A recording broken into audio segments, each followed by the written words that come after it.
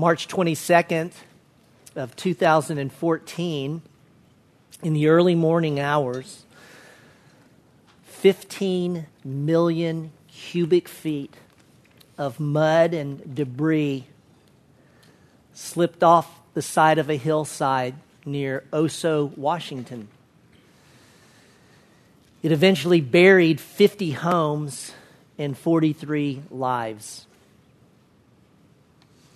The next day, or maybe 2 days later, the county commissioner, the safety director, spoke to the press and said this, quote, "This was a completely unforeseen slide. This came out of nowhere," end quote. Go back with me 19 years before that event. 19 years earlier, 1995, a man named Daniel Miller was a geologist in Seattle, and he made his first trip to Oso, Washington. And he was there to do studies on the logging practices, and in an area that it rains on average every other day. There was certainly potential for these slides, and he did a study on them to hopefully predict and warn and avoid a catastrophe. Well, it took him 4 years, so in 1999, he turned in his report to the U.S. Geological Society, in which he said within that report that the hillsides around Oso were likely to have a, quote, large catastrophic failure. Jump forward a little bit more to 2006, and there was a big slide in that area. Now, that slide came down and it hit a dam, and it never went over, and so there was no loss of life, no loss of property per se, but boy, it alerted everyone, we need to pay attention to this. And so they had county meetings, they had assessments, they talked about what can we do to prepare to avoid this. But in the end, building permits continued to be given, and people continued to build their homes on the hillside. The truth is that the devastating mudslide of 2014 was not completely unforeseen. It was not a total surprise. In fact, the moment it happened was a surprise. But that it was going to happen was not at all. Y'all, as we're working our way through the 7 letters to the 7 churches in Revelation 2 and 3, all but 2 of these churches get a warning, a dire warning, that though things look sort of okay up here, there are forces at work down here that you can't see now, but will lead to devastation. Now, the letter that we're going to read today, of course, was written to a church, literal church, that was some 2,000 years ago, but I've said this before, Michael said it, Bill said it, we'll say it over and over. These letters are written to us. And I'm going to tell you, having been in the passage for this week, I do believe it's a warning as relevant to us as the warnings to Oso, Washington were years before that mudslide. We speak of warnings at Ephesus. It was, you have lost your first love. Remember that? Talked about this 2 weeks ago, that their Christian life had become duty rather than delight. They had become very good at the activities of faith, but they were not doing it out of the affections of the heart. And then last week, Michael took us to the church at Smyrna. Now, interestingly, this is one of the churches that did not get a rebuke. And he showed us why, because it was a church that suffered well. And you remember the exhortation to them was that your suffering is not ignored. Your suffering, Jesus says, I see it and it will be rewarded. Michael said it this way: they were called to eternal hope amid temporal despair. And now the carrier of this letter, you see, think about it geographically. We're in modern day Turkey. He hits the coast there at Ephesus. He goes north to Smyrna. He now goes north another 40, 50 miles. The Aegean Sea is right here. And then he turns right and he heads east about 12 miles. And he has come to the city of Pergamum. Last week you received a handout. Y'all pull that out, the handout, if you have it. You remember that outlines the book and shows you how the stories are outlined. If you don't have one, you can grab one when you leave outside. But this is our outline for every letter. And you notice the top bandwidth on that says each letter begins with Christ as. This is Christ's character. This is who he is. And then there is a commendation, doing a good job. But then there's a rebuke. Then there's the exhortation. And then there is the promise. That's going to be our outline today. But before I dive into the specific outline and the specifics of the letter, I'm going to give us a very quick overview of the city of Pergamum. And the reason is, y'all, and we're not spending a whole lot of time on this. We'll spend more on different letters than others. But every letter has this unique flavor. It's connected to the geography, the culture. Now, in our own vernacular, if I can say it way, the vibe, the spirit of the city. Every letter's got a very specific intent, and it's connected to that specific city. Let me show you a picture of Pergamum today. Look up on the slide screen. Pergamum was built on a big old rock that just rose out of the plain. How many of you have been to or you've seen from a distance Stone Mountain, Georgia? Literally, raise your hand. You know, those of us who have, if you're in Atlanta, you're just outside and you're driving along and you look over, there's this big hump on the horizon, this thing rose up 1,000 feet. Stone Mountain's about 1,600. But the big granite rock out there just sitting on the flat plain, that's what you would see as you approach Pergamum. Now, we're looking down at the hilltop, okay? You with me? On the hilltop was the Acropolis. This is the top of the hill. See, this drops straight down. By the way, it's an amphitheater. But the hilltop is the Acropolis. It's shaped like this, top of the hill. The Acropolis was the walled part of a Greek city. So, if you're in the Acropolis, you're in a palace, you're in the great stuff, you're in the beautiful ruin, all those things in the Acropolis.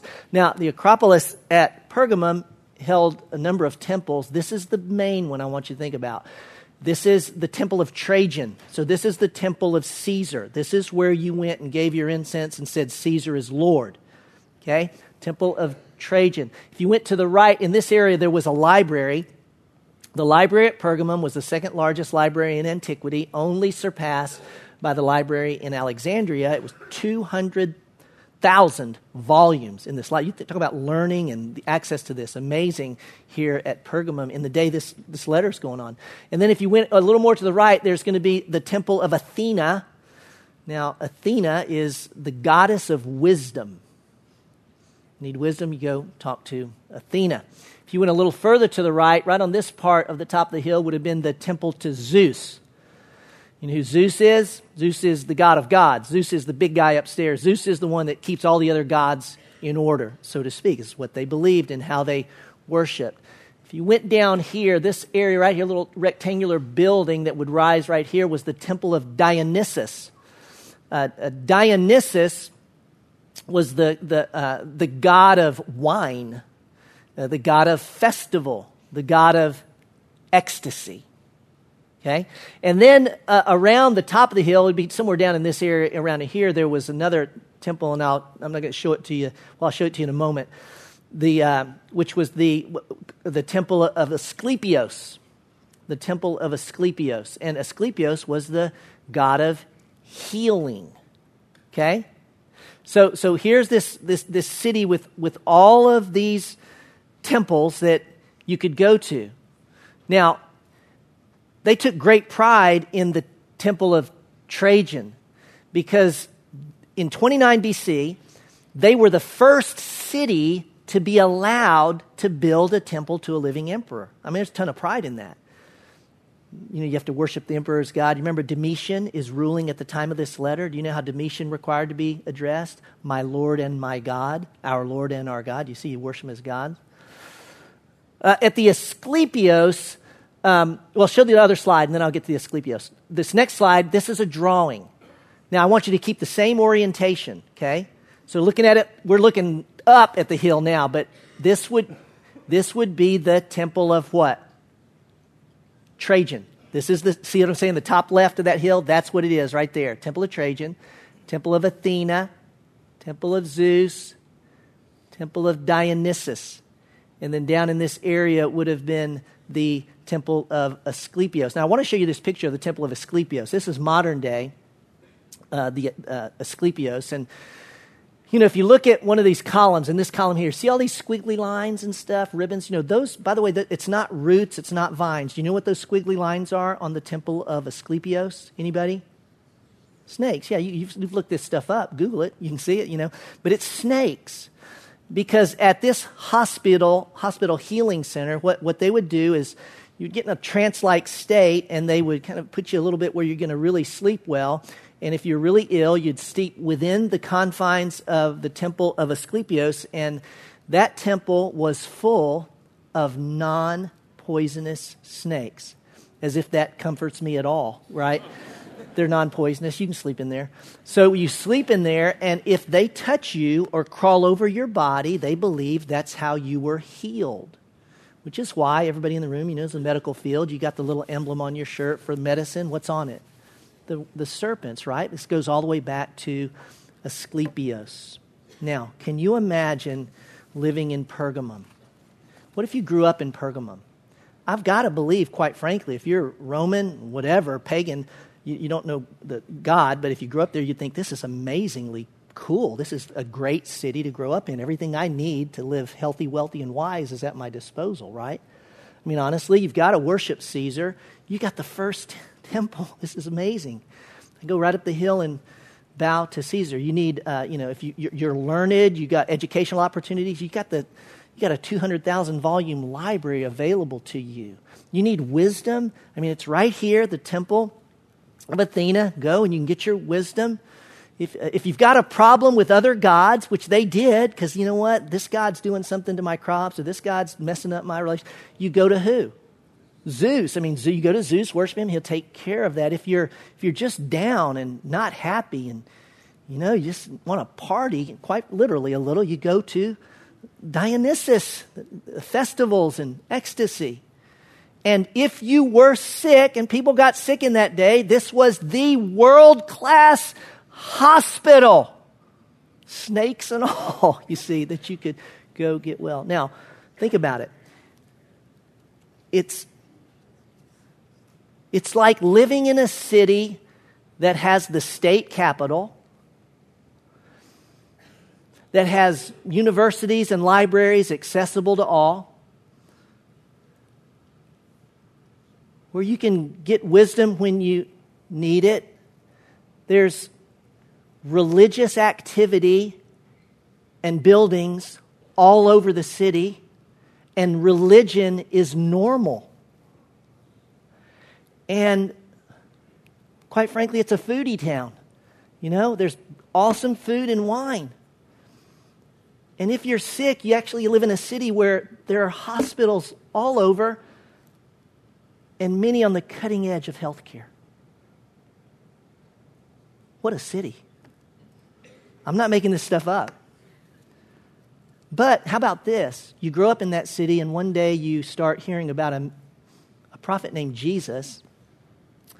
And this little group is meeting, and you start to meet with them, and you come to understand that all those gods on top of the hill, they're not gods, that there's one true God, and that we've offended that God by our sin and rebellion. But the one true God sent his one and only Son, Jesus, to die in our place. So as Dr. Ahmad Shahada told us, in Christianity, God dies for us. In other religions, you die for God. No, God died for us, paid the penalty for our sin. And if a person believes that Jesus was the Son of God, lived, died, and rose again for them, then you are a son of God too, and you will be with the one true God forever, and you can live your life worshiping the one true God. And how about this? You've come to faith in Jesus in Pergamum. Can you imagine how hard it's going to be to live that faith out? Really? Can you imagine? All your friends and family, your business, everything, everyone's in the temples all the time. And now to you, they're nothing. I have to believe when they got this letter from John, and the messenger said it's a letter from Jesus himself, they were ready. If you have your Bibles open, if you don't, please open them to Revelation chapter 2, verses 12 to 17. The letter to the angel, the church in Pergamum, write, the one who has the sharp two-edged sword says this, I know where you dwell, where Satan's throne is, and you hold fast my name and did not deny my faith, even in the days of Antipas, my witness, my faithful one, who was killed among you where Satan dwells. But I have a few things against you because you have there some who hold the teaching of Balaam, who kept teaching Balak to put a stumbling block before the sons of Israel, to eat things sacrificed to idols, and to commit acts of immorality. So you also have some who, in the same way, hold the teaching of the Nicolaitans. Therefore, repent, or else I am coming to you quickly, and I will make war against them with the sword of my mouth. He who has an ear, let him hear what the Spirit says to the churches.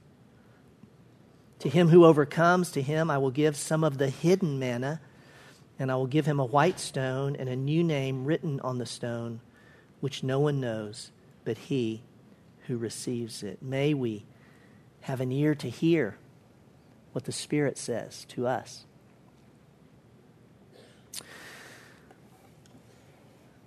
I'm going to go through the outline, Christ as, commendation, etc., moving all the way through. We'll hit Christ as quickly, verse 12. Christ's character, the one who has the two-edged sword, I will make war against them with the sword of my mouth. Don't turn there, but in Revelation 19:15, we read of Christ at his second coming, and it says this, from his mouth comes a sharp sword. This is the same sword. So that with it he may strike down the nations, and he will rule them with a rod of iron, and he treads the winepress of the fierce wrath of God the Almighty. It's the Word of God. Think of Hebrews. The Word of God is sharper than any two-edged sword. It's the word of judgment, though, you see. The word of judgment. It's got two blades. It cuts two ways. The judgment falls, and if you're in Christ, the judgment brings life. But it cuts two ways, and if you're not in Christ, the judgment brings death. It's a sobering statement, and it immediately gets their attention as it does ours. The commendation, verse 13, I know where you live, where Satan's throne is, and then the sentence ends, where Satan dwells. Now, as I walked you through Pergamum, I think we would all agree and look at that place and go, Satan's all over that hill. Well, in a sense, sure, in those institutions, etc. But we really do think that the focus here is probably on Trajan's temple. And for a couple of reasons. One would be the power exerted there. This was the power really against the church. And I want to show you a picture here of the throne that was within that temple. This is in the Pergamum Museum in Berlin. In the early 1900s, Germany went over there and took the thing out. And they put it in their own museum. It's in Berlin today. I want you to look at the size of that thing. Almost throne-like even in its look, isn't it? Well, certainly meant to demonstrate the power of Rome. And by the way, and you could take that down, the power was in this. The Roman proconsul, the leader of the state, the Roman state appointed by Rome, had his residence in Pergamum. And he also was given what's called the right of the sword. This is probably why Jesus talks about sword. The right of the sword was given to this man such that if he decided you need to die, then you die. I'm kid you not. So you give me a problem, Hal, I kill you. And I don't have to ask anyone. There's no jury. Think about Antipas. Why do you think Antipas died? Because he probably didn't bow the knee to Caesar, and he was killed for that. William Barclay helps us, I think, some here, and he writes this, quote, it was the place where men were required on the pain of death to take the name Lord and give it to Caesar instead of Christ. And to a Christian, there could be nothing more satanic than that.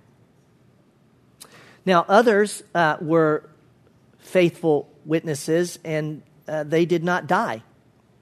Jesus says of them, you hold fast my name. To hold fast the name of Christ is to cling to all that Jesus is. Notice he also says, and you didn't deny my faith. What does he mean by that? The body of truth I taught. My name, the body of truth I taught, You held fast. You guys have, I don't know if you've been, maybe you experienced this, but if you've ever been at an ice skating rink and someone doesn't know how to skate, and how do they skate around the rink? Well, this is what I do, and others do, is you go and you stay close to the railing, don't you? But if you really don't know how to skate at all, you don't go like this along the railing. What do?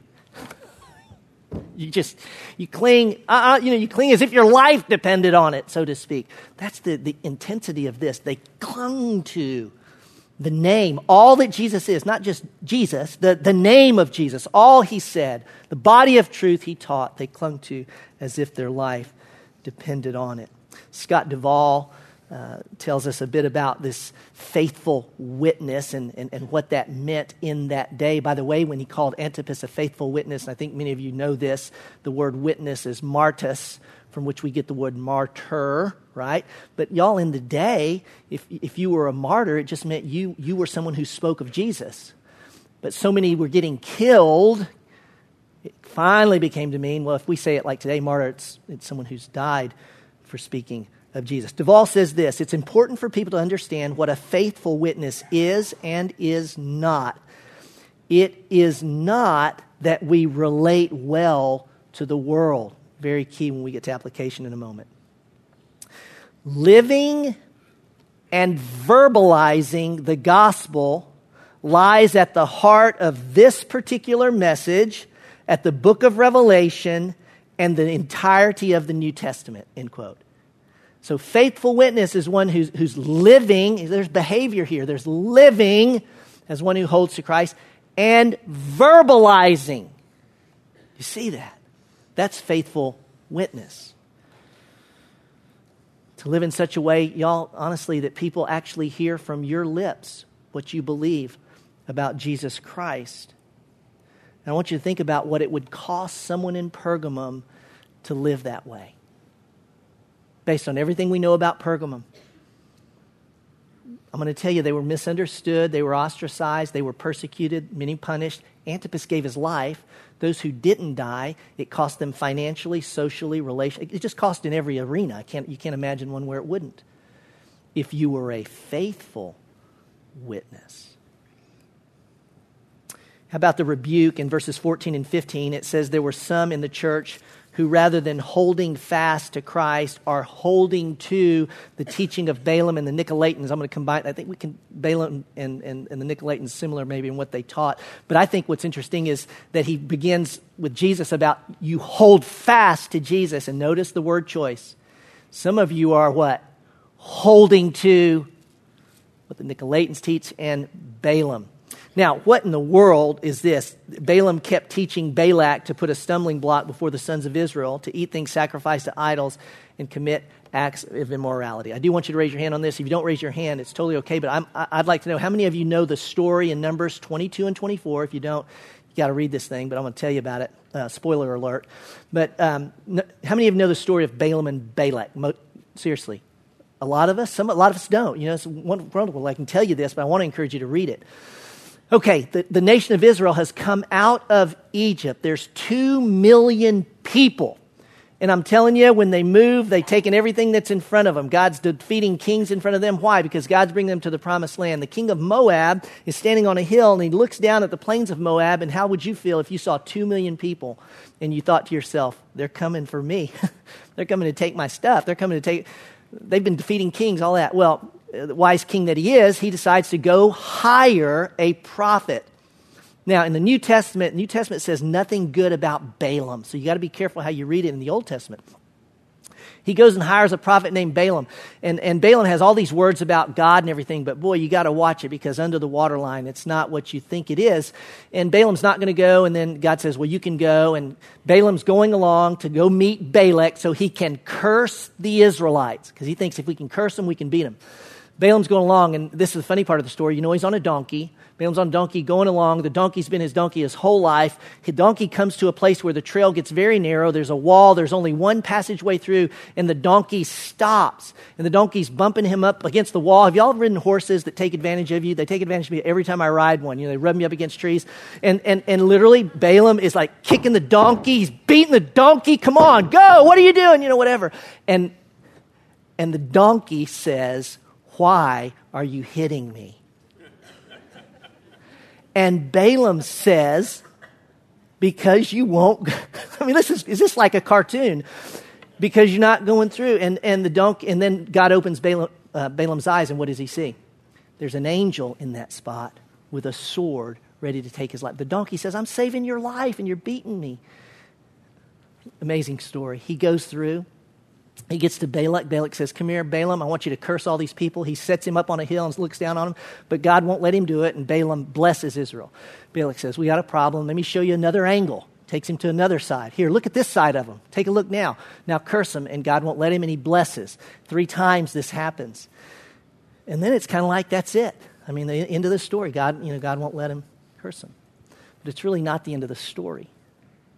I do want you to turn in your Bibles back to the very beginning, the book of Numbers, chapter 25. Genesis, Exodus, Leviticus, Numbers.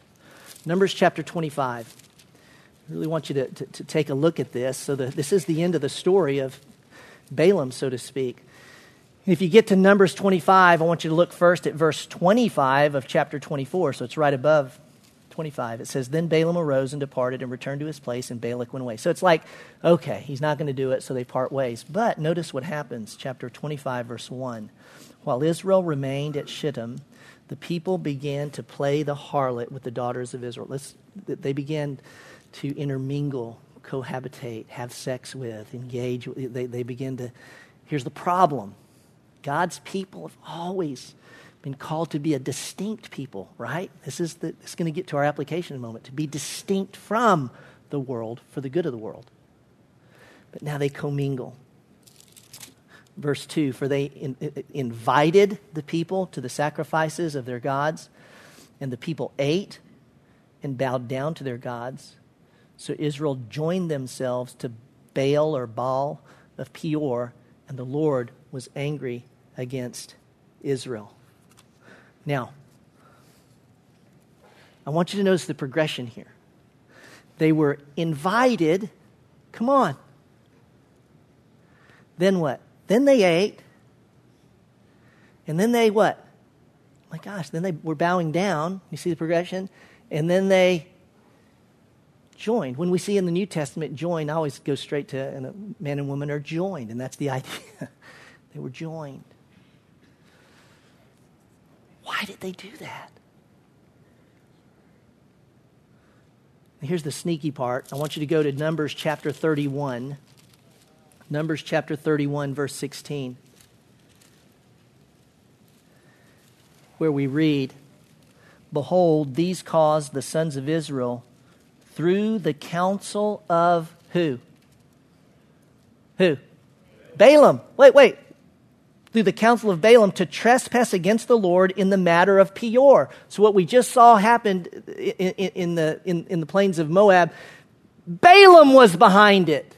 Balaam talked Balak into doing this. Now, what might that have been? I think it could have been something along these lines.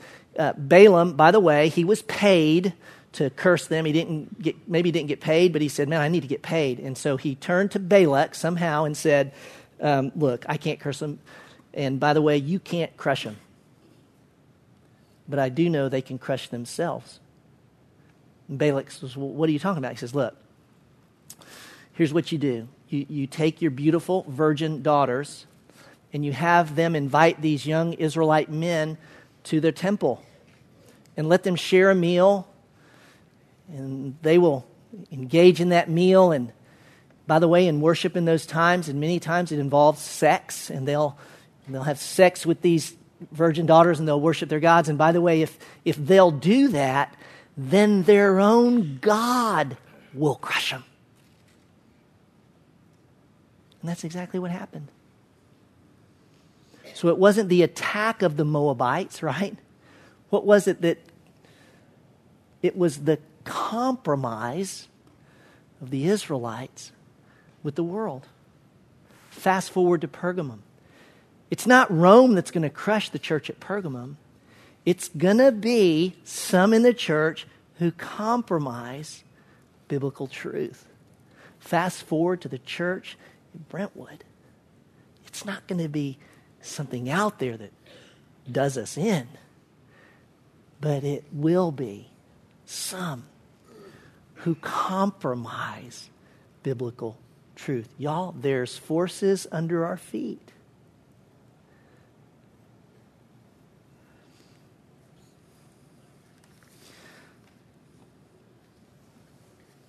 What are some of the things that the church at Pergamum paid dearly for? I don't know exactly, but I do think we'd be on safe ground if I suggest it, with a few of these suggestions. I would say this: it got really hard to live in that culture, and some gave in, and some decided, you know what, let's take what God says, but let's take what the world says and let's blend them.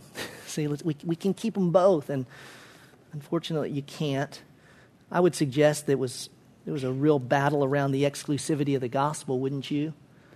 Wouldn't you say that those who said that, look, Jesus is the only way, not everything up on the hill? I would suggest there was a real battle around the authority of Scripture, the sanctity of marriage, one man and one woman for life. I think the reality of God's judgment and the truth of eternal separation, that there will be an eternal separation of those who've bowed the knee to Jesus and those who haven't. And that there's one God, and you know what? All roads and all religions don't lead to that one God. Those are the things they're tempted to compromise, you see, in that culture. How about the exhortation, verse 16? Repent. I'm not going to spend a bunch of time on that because you're going this way. Repent and go the other way. How about the promise, verse 17? This is interesting. To him who overcomes, to him I will give some of the hidden manna, and I will give him a white stone with a new name written on the stone, which no one knows but he who receives it. What's the hidden manna? We'll start here. What do we know manna is? Because we have historic biblical evidence of this. What's manna? What was it? It's bread of heaven, right? I mean, this is God's, think of it this way, God's provision for his people. This is manna, okay? Hidden manna. There's different things that people think around this, but I think we're going to be safer if we just kind of keep it historic and think about it this way. In Numbers 25, when those young men went to dinner with the Moabite girls, I think they went with a manna mustache. What's that white stuff on your lip? Nothing. But what was it? God's provision for me. Man, that stew looks good. What do y'all eat here at your temple? You see. But he had manna in his beard, probably. And so what was he saying when he ate with the temple prostitute, the young girls? He's saying, you know what? I need more than God. Wow, this sounds just like the Garden of Eden. Yeah, it really does, doesn't it? Sounds just like us today. I mean, nothing changes, right? You remember what Jesus said about the manna? John 6, Jesus, they're talking about Jesus had just fed a bunch of people the bread, and Jesus said to the crowd, truly I say to you, it's not Moses who has given you bread out of heaven, but it's my Father who gives you the true bread out of heaven. For the bread of God is that which comes down out of heaven and gives life to the world. And you know what they said? And you and I would have said the same thing. Give me some of that bread. And what did Jesus say? I am the bread of life. So what's the hidden manna? It seems to be, in some sense, those who overcome, and if you're in Christ, you overcome, that there is a measure of Jesus that awaits us that we can't fully get this side of heaven. That makes a lot of sense to me. There's more to Jesus than, you know what I'm saying? But when we see him face to face, and we'll nourish ourselves on the Christ who is beyond what we can even imagine. I think that's fairly safe ground. Let me tell you about the white stone and the name on it. I don't know of any safe ground to go to. I have no idea, really, I'm not saying this, exactly what that means. And we got to say, no one really exactly knows what that means, y'all. Study it. You can study it and look it up. I'm telling you, I could go through 12 very academic and scholarly and biblical explanations for it, and some of them are probably a conglomeration are right, but we don't know. And so the only thing I would offer to you is this: whatever it was, they knew, right? They're not going to get a letter, and they're not going to go, I have no idea what he's talking. And so if we go there, it seems that in that historic day there were people did get a stone, and they would get a white stone that enabled them to enter a festival or go into it was a piece of admittance, if you will. And yes, sometimes it had a name on it. Okay, so I think there's some sense of that here. You're gonna get this to admit the new name, the name that no one knows but the one who receives it. Many people think it's the name of Jesus, and it certainly could be. It could be the name of Christ. Some would say it's a name that a Christian will get, just like you got a name when you were born. This sort of makes sense to me too. There's that Jesus knows you better, knows your soul, and you get that name in his presence. No one, what I'm saying? That's his name for you that knows you. There's part of that gets that. A lot of times we can kind of come up with some things that kind of sound really cool or motivate us, like, oh my gosh, I don't know that that's here. Okay, but it certainly was a motivation for them and can be for us. What I want us to focus upon instead is what we do know. Okay, here's what we know for sure. 3 things. Let me give them to you. First, physical death is not the death that matters. You can read this 10 times. It still says the same thing. Physical death is not the death that matters. Antipas died a physical death, but that's not what mattered. What matters is the second death. Always keep in mind, death is the separation of your soul from your body. That's why you look at a casket and you'll say at a funeral, he's not there, she's not there, because that's just the shell that they were in. It matters, it'll be reunited one day, but death is the separation of body and soul. And listen to me, every person looking at me right now, we're all going to die, young and old. No one escapes that, y'all. No one escapes death. That's not the death that matters. What matters is the second death. What's the second death? When your soul is either with the presence of God or in eternal condemnation. That's the second death, and that's forever. Rome assumed they had ultimate power with the right of the sword. Look, you don't pay your taxes, you do something wrong, I can kill you. But the Christians knew that Rome's sword was in fact only opening the door to paradise. That's what it is, y'all. Death for the believer is literally, you're going from literally a life of death to a life of life forever. Physical death is not the death that matters. Secondly, and I'm going to read this because I couldn't get it in a pithy statement, so to speak, but I want you to get my thought. I think this text gives us. Pergamum, like Smyrna, reveals the paradox of suffering. And here's what I mean. Pergamum is an extremely difficult place to live as a Christian, but a greenhouse for spiritual growth. Because almost every act of faith costs them something. Nashville is an extremely easy place to live as a Christian, but a desert for spiritual growth. Because almost every act of faith costs us nothing. Now, the solution for the church at Pergamum was not get out of Pergamum, was it? Jesus didn't say, man, you're in Satan's throne. Get out of there, man. You need to go back to Smyrna. Go somewhere. There's better places. No, it wasn't. That was not the answer. The answer was, hold fast my name, my faith. I say this probably every 3 months because it's in the Bible. But I always say I don't like it, and it's true. It seems that only when our faith begins to cost us something does our faith actually begin to give us something. I'm not talking about health, wealth, and prosperity. I'm talking about this. It's only when our faith actually begins to cost us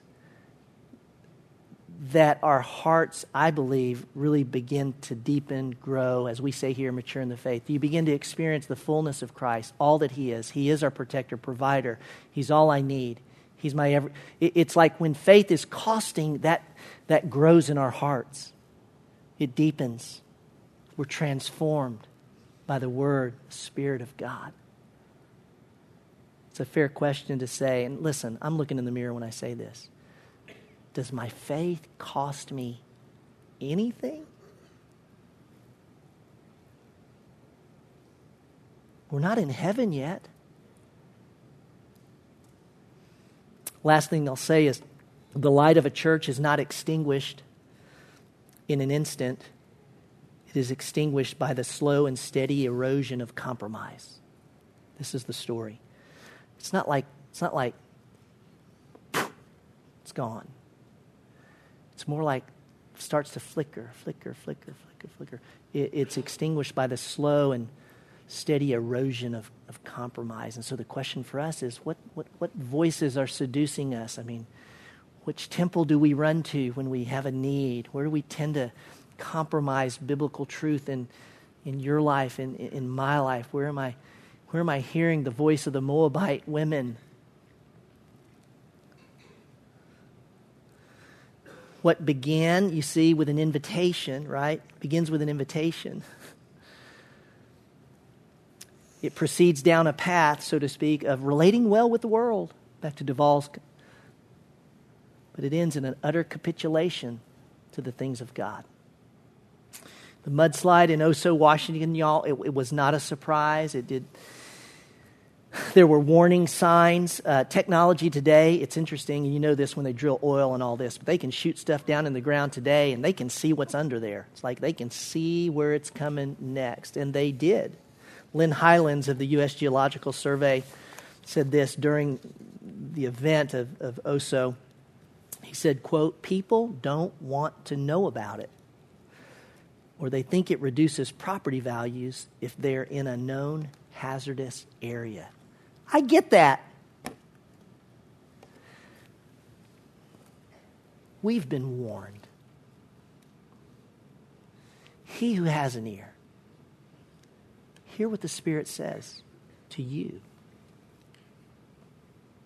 Would you bow your heads? I'm going to invite you to reflect for a moment and listen to what the Spirit is saying to you.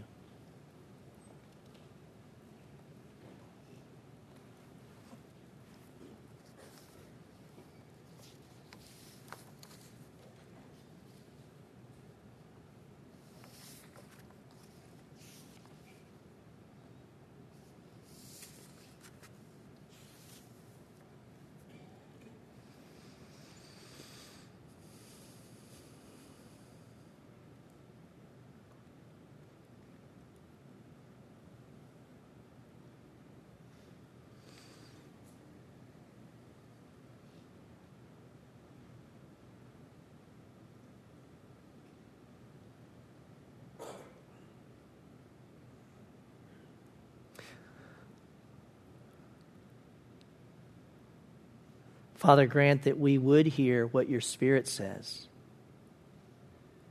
and heeding what says, we would act.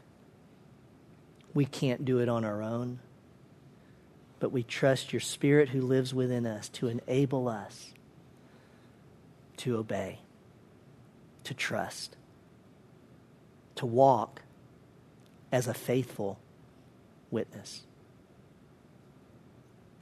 Amen. Let's stand together. I will dismiss you with a word from Paul. And my hope is that as you and I increasingly live the gospel and verbalize the gospel, for these two are what make a faithful witness, that when it gets hard and it costs us, you will remember and be as confident as the Apostle Paul when he wrote this, "For I am convinced that neither death, nor life, nor angels, nor principalities, nor things present, nor things to come, nor powers, nor height, nor depth, nor any other created thing will be able to separate us from the love of God which is in Christ Jesus our Lord." God bless.